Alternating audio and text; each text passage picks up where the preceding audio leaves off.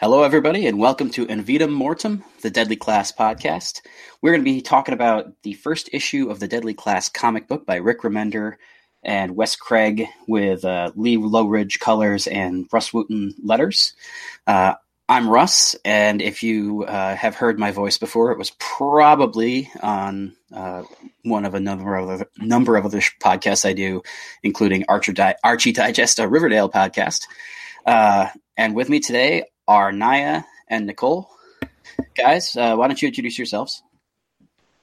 I'm Naya. I'm a big nerd, big comic guy. Like Deadly Class was one of the first Image series that I really read and got into. So I'm very excited for the TV show. I really like the pilot, and I'm here. I'm happy to talk about the comic. Hi, and I'm Nicole. I am a super nerd and a writer, and my journey to the Deadly Class comic actually is a weird, slightly twisty one, but let's just suffice to say that my to-read list is super long, and with the TV show coming out, might as well move this one up on the list. Makes sense. For me, it's funny. I remember covering the Image Expo. I write for comicbook.com in my day job, and I remember writing about the Image Expo where Remender had, like, it seemed like 12 announcements. And I think that was when Low and Black Science and Deadly Class and a bunch of stuff all got announced. I love Low so much. Oh, I know. And that was the funny thing, is that, like, I've stuck with Low pretty consistently throughout. And Deadly Class was one that I read the first few issues and I loved it. And then I think it was because the book fell off schedule. I got so far behind. And then right around the time, about probably 6 months ago, they were like, "Hey, do you want to come visit the set of the Deadly Class TV show and interview the cast?" And I was like, "Oh, hell yeah." And so I picked up everything that I hadn't read yet and kind of burned through it all in one weekend, so that I could have everything prepped by the time I got there. And that was a cool kind of surreal experience, because you're sitting there in, like, a fully realized version of King's Dominion, and we were doing our interviews in, like, you know, the rec room basically. And so you're talking, and it was mid-production, so you had everybody who was still in wardrobe, and, like, Lana Condor still had the tattoos on. And you're just like, "Yep, nothing weird about this. Just, like, just cool. Mainline 2 years worth of Deadly Class, and now I'm sitting in the drawing room talking to Saya." That's so you're not really alone, though, in, like, mainlining that many of the comics, though, because for me it was one of those things. I tend to be I'm not necessarily a completionist. I don't have to have every issue of something before I'll read it. But I also tend to be one of those people who tries to force themselves into not binging. I like to have a moment to digest what I'm doing with TV, with whatever, whenever possible. I like to either read it, think about it, then move to the next. And literally from the second you said, "Hey, are you up on Deadly Class?" And I had to shamefully admit that I wasn't. Second I picked up the first issue, I think I sat down and started reading at, like, midnight and did not stop until my phone's alarm was telling me, "You're supposed to be getting out of bed now." Yeah. Like 45 the next day. And I'm like, "Oh, right then." So yeah, I definitely mainlined everything that was available to me. Yeah, I don't have your level of self-restraint. I'm like, I go full on crackhead. Just read from first issue to latest issue. And I gotta know if there's tie-ins. I gotta know everything. I'm that guy, so I don't have any self-restraint. I grew up in the era of. I read Superman back during the whole Death and Return thing. Back when there was an ongoing story that ran through 4 monthly books, so that basically every week there was a new chapter of, like, this same thing.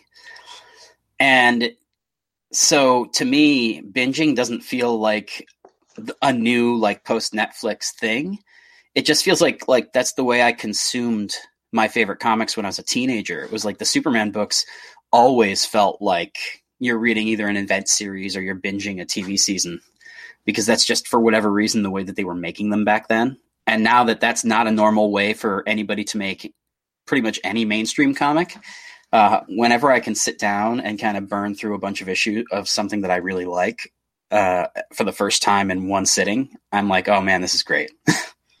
I think for me, the whole sit down and savor thing comes from when I was a kid. I lived in a very rural area, so comic books were not something that were easily available. And on top of that, there was this additional stigma of "you're a girl, why are you doing this?" Yeah. To an extent, there still kind of is within like the people who are closest to me. Some of my father's Christmas presents to me over the years have been highly entertaining with his lack of understanding. But for me, it was like I might get an issue of something, and even though the next issue was coming out fairly quickly, it could be months or even years before I would get the next one. Yeah. So I trained myself to be like, I'm going to enjoy what I have, what's in front of me, and not be thinking about the bigger picture. And that, to an extent, that's played to my favor because I love detail. But yeah, that went out the window with Deadly Class. The book was it's just so good. Yeah, it's funny the way you describe it. It's very much like the way that I experienced The Walking Dead, which is I didn't read The Walking Dead in the early days. And then I was back in 2008, I was working at a comic book store in New York, and Kirkman came to do a signing. And so like the week that he was coming, I sat down, I like bought everything digitally, and anything that wasn't available digitally at the time, I had a trade or two. But I just burned through the entire thing up through the Fall of the Prison, which was actually at that time fairly new. I think he was doing a signing at Forbidden Planet in support of number 50. And so, but it was that same kind of experience where it was just like, I mean, I'm kind of sort of doing this for work, but yeah, I of the like 40 issues I had to read, I think I read like 32 of them in one sitting because it was just like, well, now I'm in it. I never really got big into that, but I'm not really a huge zombie guy. That's why I never really got into. But I do have a couple of the volumes, and I've been planning to get into to get into the genre a bit.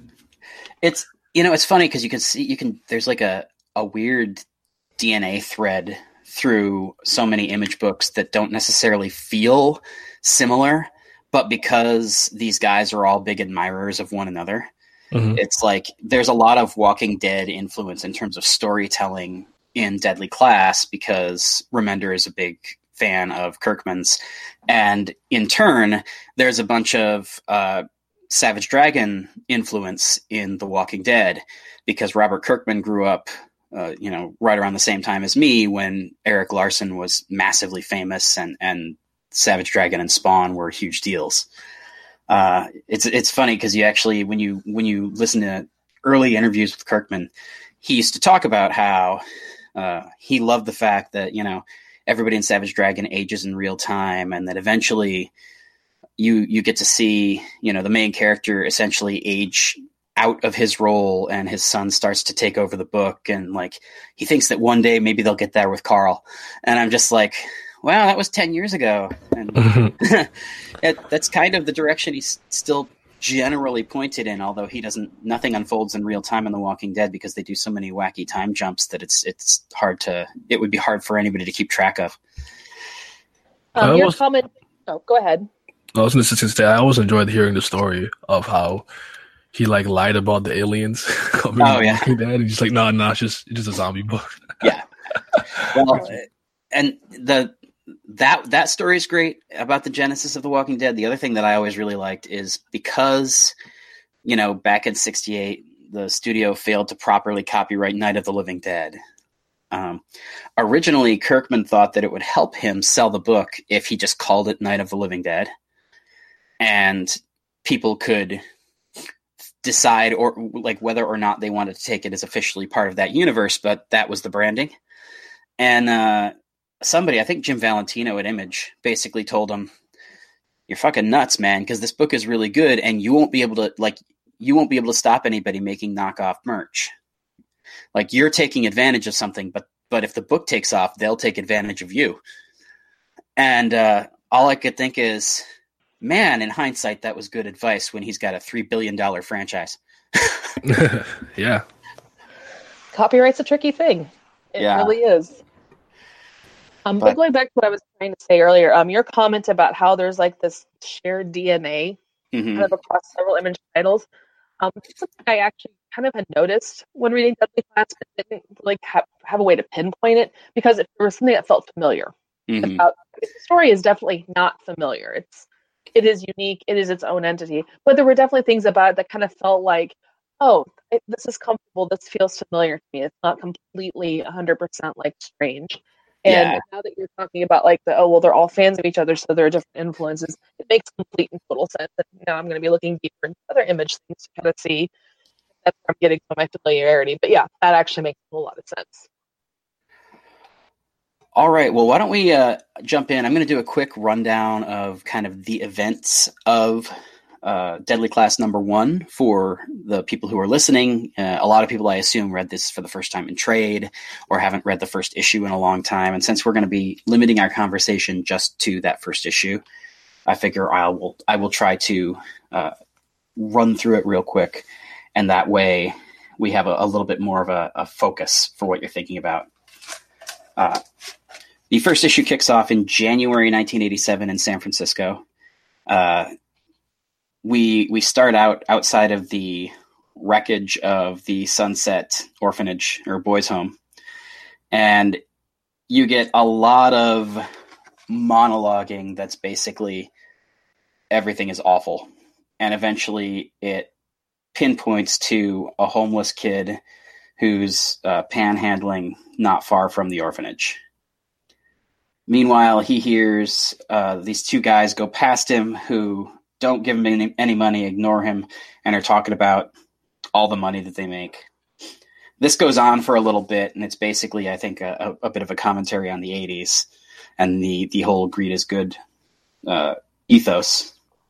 But we then get a little bit of backstory from this character who's Marcus. He's the lead character in the book. And Marcus thinks back to the day his parents died and his whole life changed. And it was somebody jumped off of the Golden Gate Bridge and landed on his parents right in front of him. So he wakes up. There's somebody trying to rob him. He chases the person down and is about to beat this old man to death, but sees essentially that the old man is just desperate for anything. He gives the guy his shoes and continues on to where he himself stands on the edge of a bridge, ready to jump. But he's stopped by a mysterious voice. You only see this woman's lips and her tattooed arm that say, "Don't." The next thing you see, it jumps to November, and you see this woman in Dia de los Muertos makeup. You see Marcus weaving his way through a crowd, and then you see that same girl with the tattoos, and he sees her and starts trying to chase her down. Meanwhile, the police are after Marcus, and people in the crowd are warning him that he needs to move, that it's a sting.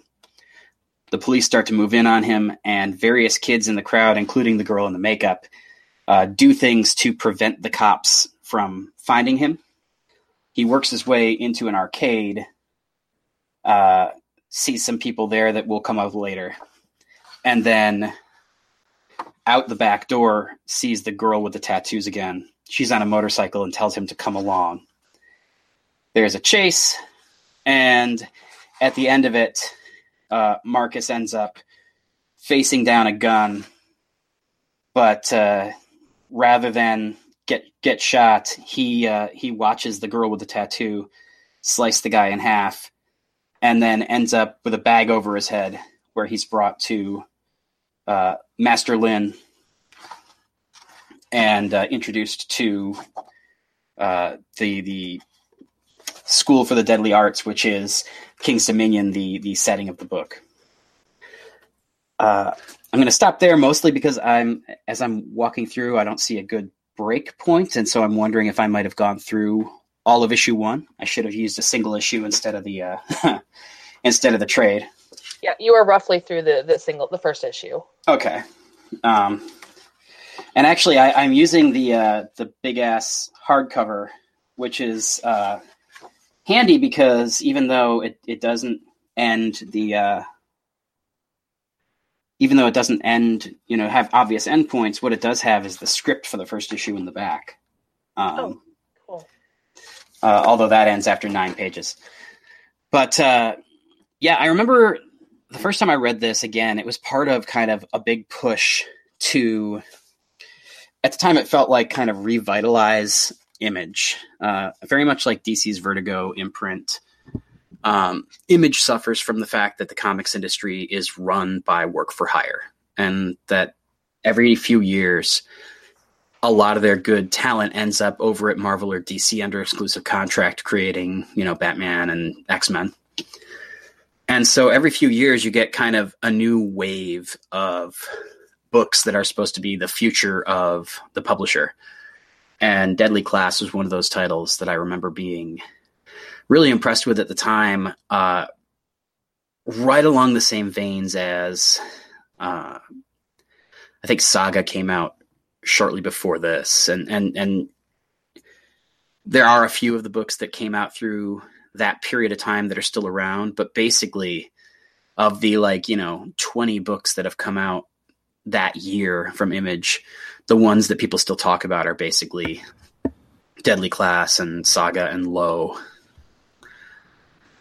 I remember this is around the time I would say that I was getting a little bit, I'm not entirely sure what the word I want to use is, but I'd grown a little bit disconnected with a lot of superhero comics. Mm-hmm. Marvel and DC. I didn't really like the New 52 that much. Like there was just a lot of stuff going on, and I found myself, not that I never used to read like Vertigo, like I used to read Sandman and Why the Last Man and stuff. Like I never only read superhero comics, but it was a majority of what I consumed for a long time as a kid until now.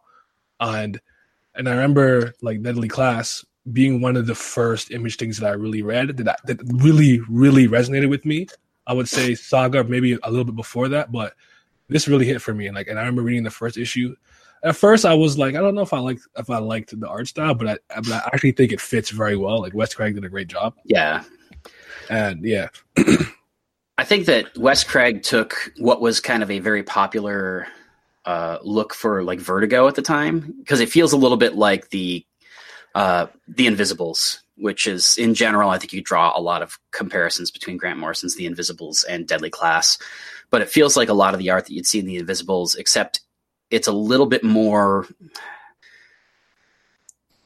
it's probably not anime inspired exactly, but it has that more kind of fully inked, fully realized feel that you see from animation. Mm-hmm. And so if you compare it to similarly rough, like faces and things like that you see at Vertigo at the time, this is kind of prettier and smoother, and so it feels a little more anime influenced. I can see that. And I will say too, the thing that really worked about his art for me is the fact that, very much like John Romita Jr. John Romita Jr. is a guy who doesn't have the best like faces, and a lot of his characters tend to look the same, but his storytelling is just terrific. Like his action scenes are virtually unparalleled in the big two, and he can draw a lot of stuff that other people don't take time to get exactly right. You look at the chase sequence in here, and the use of speed and the use of perspective and the use of layout, and the fact that all of the cars and motorcycles look both interesting and engaging, but also look the way they're supposed to. I think for me, like, because I'm kind of person where it's like, I know some people that I've spoken to, they were a little bit not feeling the artwork. I like distinctive art.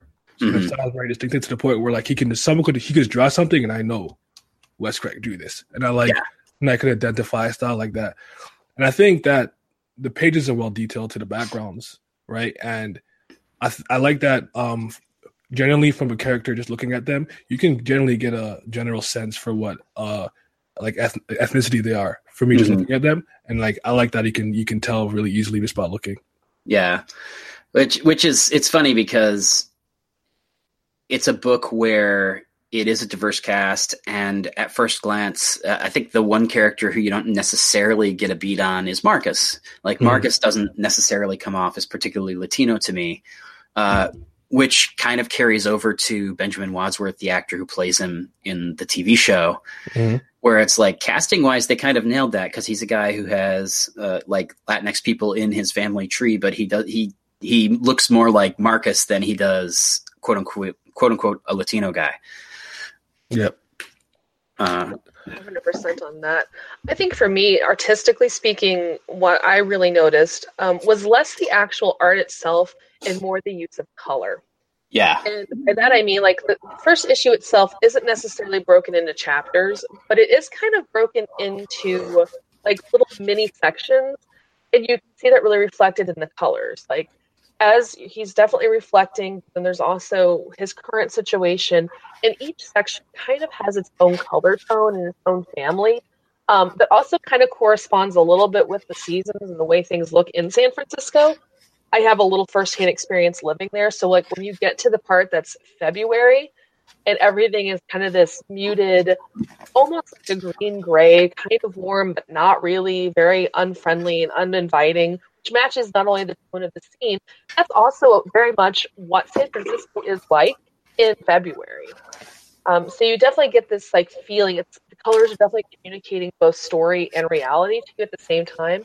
But what really, really struck me in terms of color with this first issue is everything is kind of monochromatic until you get to that scene in November in the Mission. And all of the colors that you've seen throughout the book kind of pop into that one page. Yeah. You see the blue, you see that uncomfortable green-gray, you see all these things come to life. And in a sense, it's signaling that this is where the story is starting to come together. All the rest of this are just pieces of a bigger mural, and you're about to get this explosion of story, which is exactly what happens next. And I think that's just a masterclass right there in how to use color to tell the story. Yeah, and I will say too, you building on that, the last page, that last splash of introducing him to King's Dominion is almost emblematic of that journey, because it's like, it's a final page, it's a splash page, it's a big image, but also everything you've seen up to that point in the book has been, even the pages where all the colors came together, everything was kind of, you're viewing each panel through a haze of a certain color. Mm-hmm. Whereas that last page, it's like you're more or less looking at King's Dominion, like the brown on the ground is brown, the color of the building is the color of the building, and it's almost like now you're in reality. Yeah. And again, kind of, there's a sense of clarity that makes sense with Marcus later, because Marcus kind of finds purpose once he arrives here. Mm-hmm. And I think all of that is done subtextually, without putting it into the dialogue, or without. It's funny because Marcus has a lot of voiceover in the book, but he doesn't voice over stuff like that. Right. Well, and also when you look at that final page, it's less fragmented in terms of color. Like, everything is fitting together, and I think in a sense, as you read the comics going forward, it's almost in a sense kind of foreshadowing additional pieces of his story. Yeah. In a very real way that you won't understand until you're getting there, but your brain is already kind of fitting it in. And I thought that is a really cool thing to look at. And again, that's something you only really get when you binge it, but yeah, it's really important. I will say too, like, big credit to Lowridge, because again, glancing at the script for number one, I'm sure he had discussions with Remender and with Wes about the colors, but the script pages that are published in the back of the book, Remender doesn't really talk about color. And so I'm assuming that a lot of these calls were made, like, obviously in concert with the creative team, but that Lowridge was the one who was, making the game day call and then making sure that everybody was happy with it. Mm-hmm. So I have a question for you guys. Like, based on the first issue, which characters you guys naturally like kind of gravitate towards the most? Why don't you go first? I immediately gravitated towards Maria. Same. Instantaneously. And I think it's because that first piece of the November section is just so alive especially for what the makeup, or in terms of her face painting and all of that. There's something about it that just screams off the page to me. And the second I saw that, I'm like, I really hope this character is not just window dressing. I need to see more of this.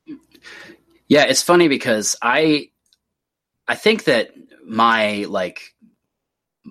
storytelling brain, I gravitated towards Saya just because she's so heavily featured and because she gets all the Wolverine pages, you know? Yeah. And so to me, like, I wouldn't necessarily say that she was quote unquote my favorite character reading this, but like my takeaway after reading this first issue was like Saya is the person to watch. And very much like Dane, Jack Frost from The Invisibles, I feel like Marcus is mostly interesting because he is our point of view character, but he's kind of annoying sometimes. Mm-hmm. Sometimes. Oh, yeah. I wouldn't like this if it were just Marcus. Like, if this were all Marcus all the time, I would have been done with this comic book in 2 issues. I'm trying to be charitable because I do, like, ultimately he grows into a character who I like. But yeah, in the beginning, like, he's not a likable character. And so it's funny because your point of view character, the one who, like, storytelling wise, the book is telling you your main character is this guy. And you're just like, fuck that guy. I want more of everybody else. Which it really works long term because, like I said, they can build him into something where you're just like, once you get to the point where you really like him, and it's not just that you feel sorry for him, they've accomplished something, they've constructed something.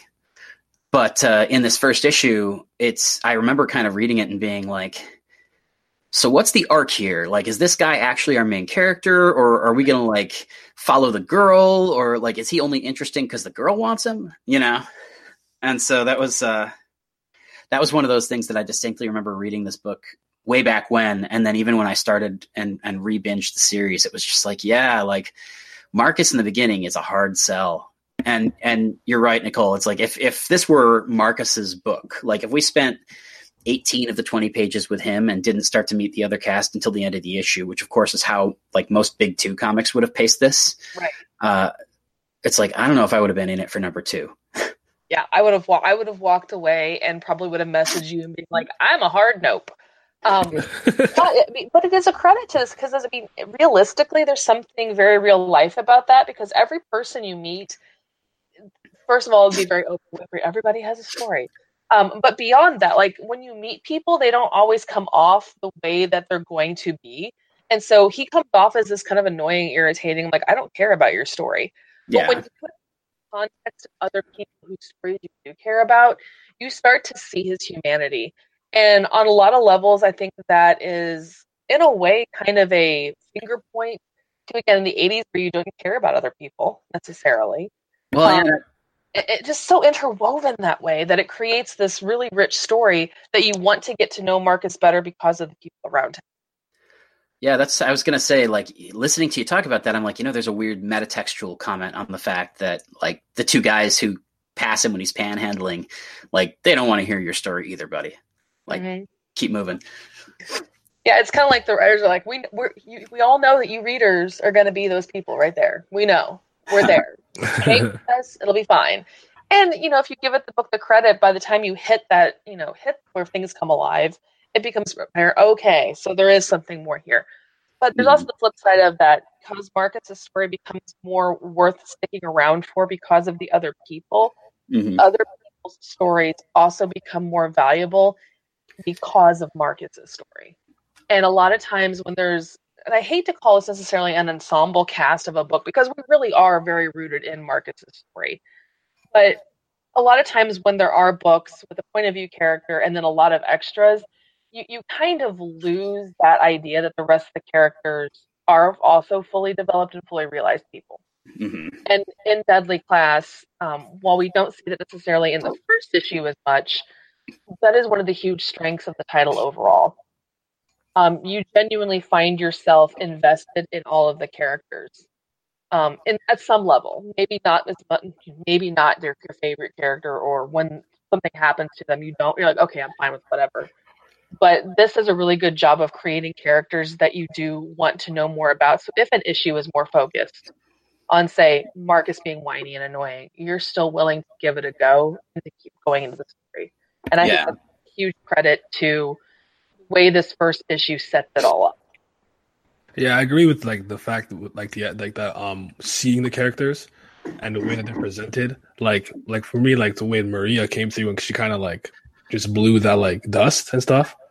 And I was like, kind of like, okay, yeah, I hope she's like important too. Like, kind of like, and then Willie, just because Willie's black, so I wasn't like Willie no matter what, almost, but for me, it was like Marcus was a little whiny for sure, but like seeing the little story we got with the Reagan stuff and like the schizophrenic, I can't remember her name that jumped off the whatever. You're like, it comes from somewhere. So you want to know more about it. So it wasn't. I know, like at first I'm like, oh, stop whining a little bit, but I was like, when you kind of like, not to spoil it, I'm not going to go into it, but like when you know more about his past, I feel like his viewpoint is completely justified.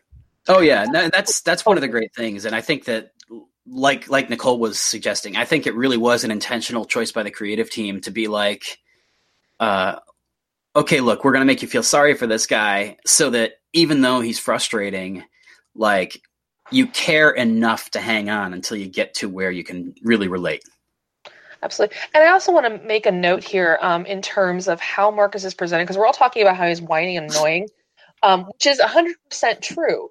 But also something kind of interesting to be noted. I've had a wide range of experiences in my life because I have the old. But one of my previous professional experiences, I worked in a trauma environment in terms of people who had dealt with mental health issues, violence, domestic violence, really horrific experiences, like seeing a parent killed in front of them in some cases. One of the things that, first of all, the whole note to how Reagan kind of botched the mental health system was like, hooray, that's accurate. But we see Marcus with all of his challenges. We see him as a homeless teen. We see him as this really irritating, annoying, frustrating character. Even one of the guys like, here, help yourself. And he's just like, yeah, whatever, I can help myself. That is so well done. It's so accurate that it is so real, because that is exactly how many people who've had those trauma experiences, that's how they function through life. And there's something to be said about making Marcus irritating like that, because you're also kind of getting a sneaky lesson as the story goes along, that people who've experienced severe trauma like that, how they can grow and develop with given the right supports in the environment. Now, granted, in this case, the right support and environment for him is a school for assassins. It's murder. I would not recommend as the most trauma-informed way of handling it, but hey, it's the 80s. We'll take it.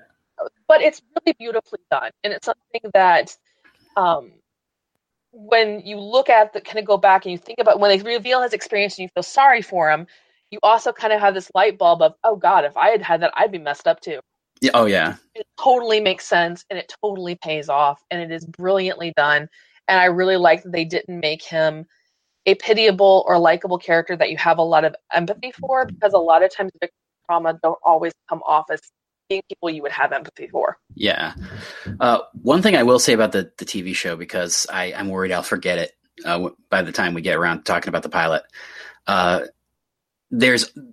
thought that the chase sequence in the TV show was really well done. The one thing that I wish they could have done from the comics that didn't come through as much was the dust that you were talking, the Maria's blowing the gas, because I understand why, because like in comics you can make that a cloud. On screen it's not going to come off the same way, but I liked it because it was a really elegant way of making it look like, oh no, officer, I'm not trying to do anything, I am just blah blah blah, and just dancing. Yeah, whereas in the TV pilot, out of necessity, the like instigating incident is Billy hitting the guy with his skateboard, and it's like, well, there's no mistaking that that's what's going on here. They are helping him, and so it's kind of this cool visual shorthand that only works in comics, where it's super subtle, and you're not 100% sure at first that they're quote unquote on his side, except that you're pretty sure they are.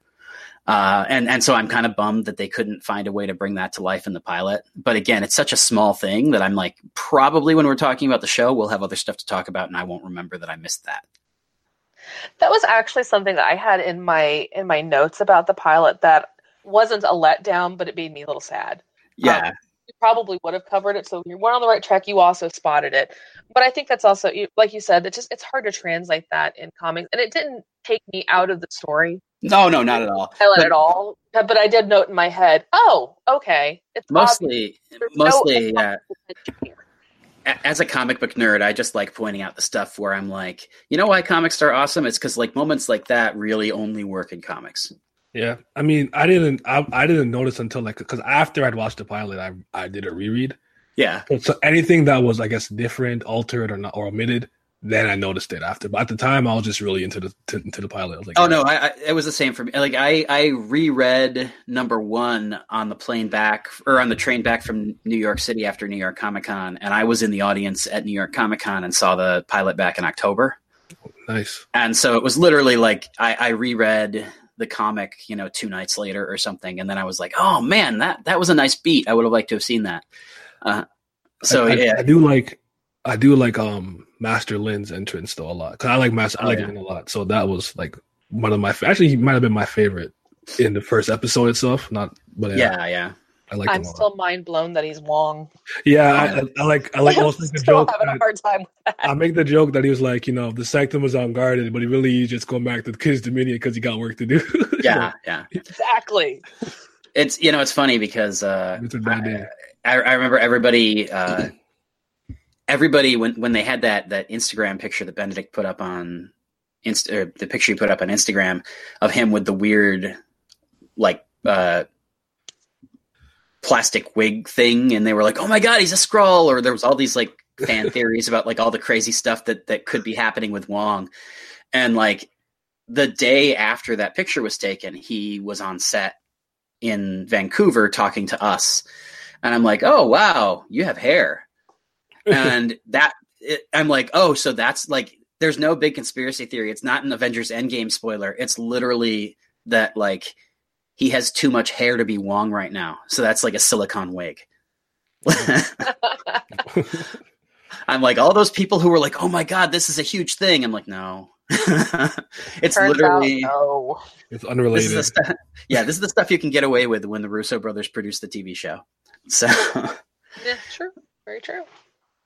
But Wong is I do gotta say I like Wong in the comic a lot, but again, I'm really glad casting wise that they went with Benedict. He probably looks the least like the character from the comic, but at the same time, and we actually talked about this a little bit when we were on set. This is a comic that is full of archetypes, and archetypes can easily turn into caricatures and stereotypes if you're not careful.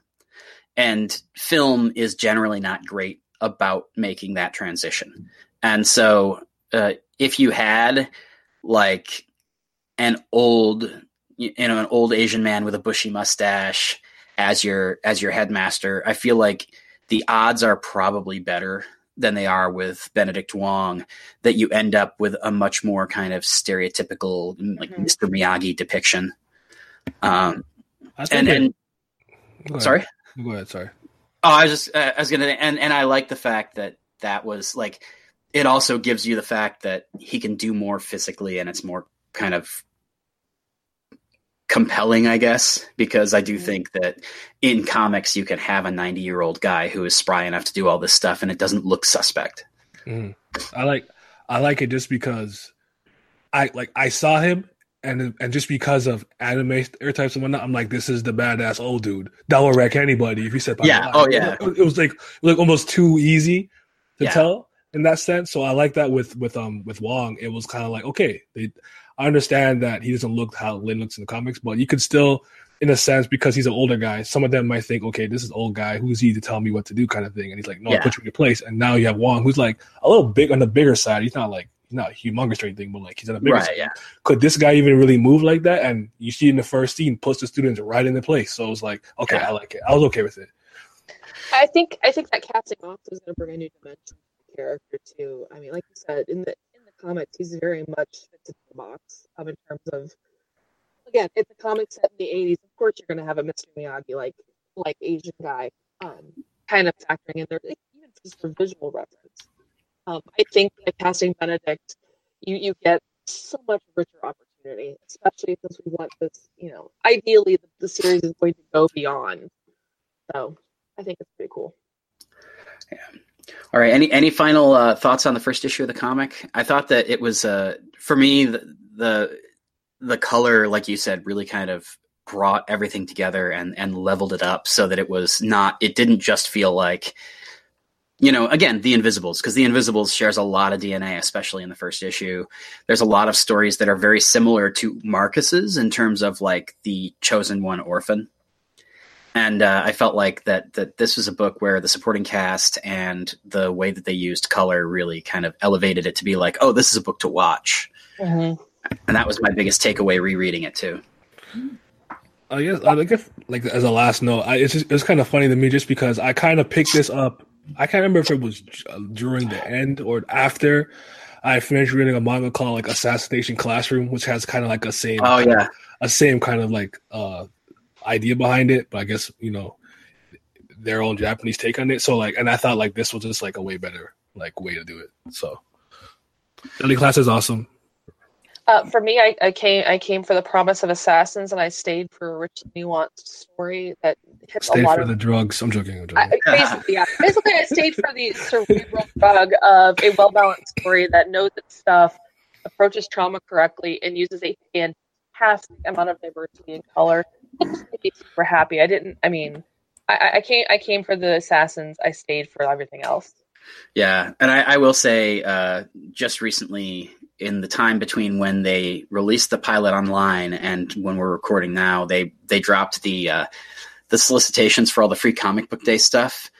And this year's Image Free Comic Book Day book is going to be a Deadly Class story set in kind of year one, so that certain characters who are no longer with us, but who are going to be on the TV show, will be represented in that comic.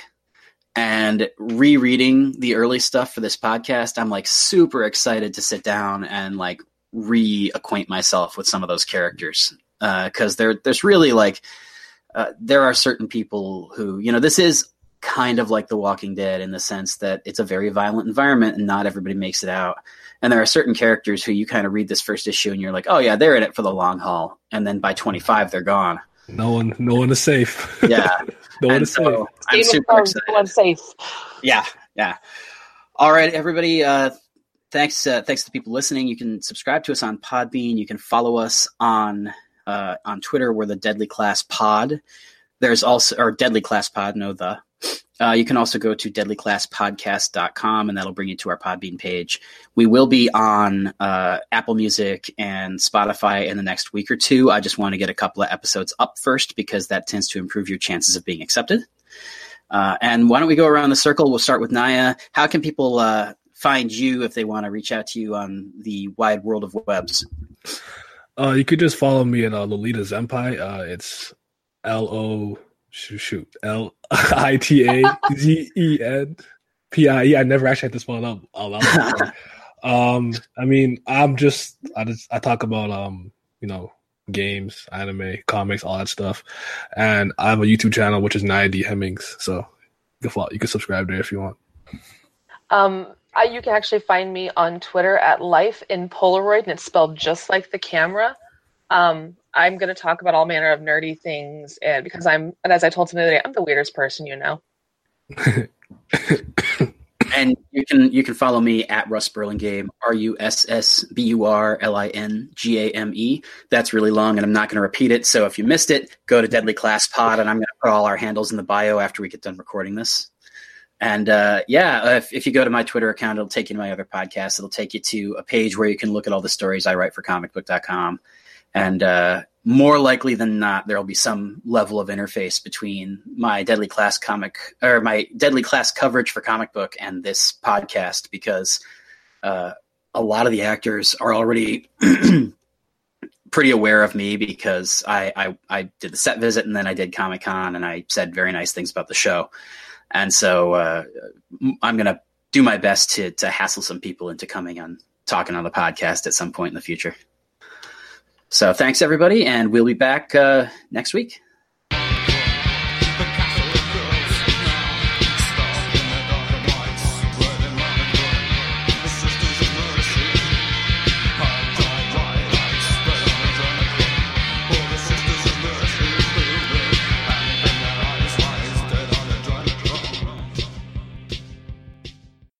In Vita Mortem, the Deadly Class podcast, is part of the Emerald City Video Podcast Network.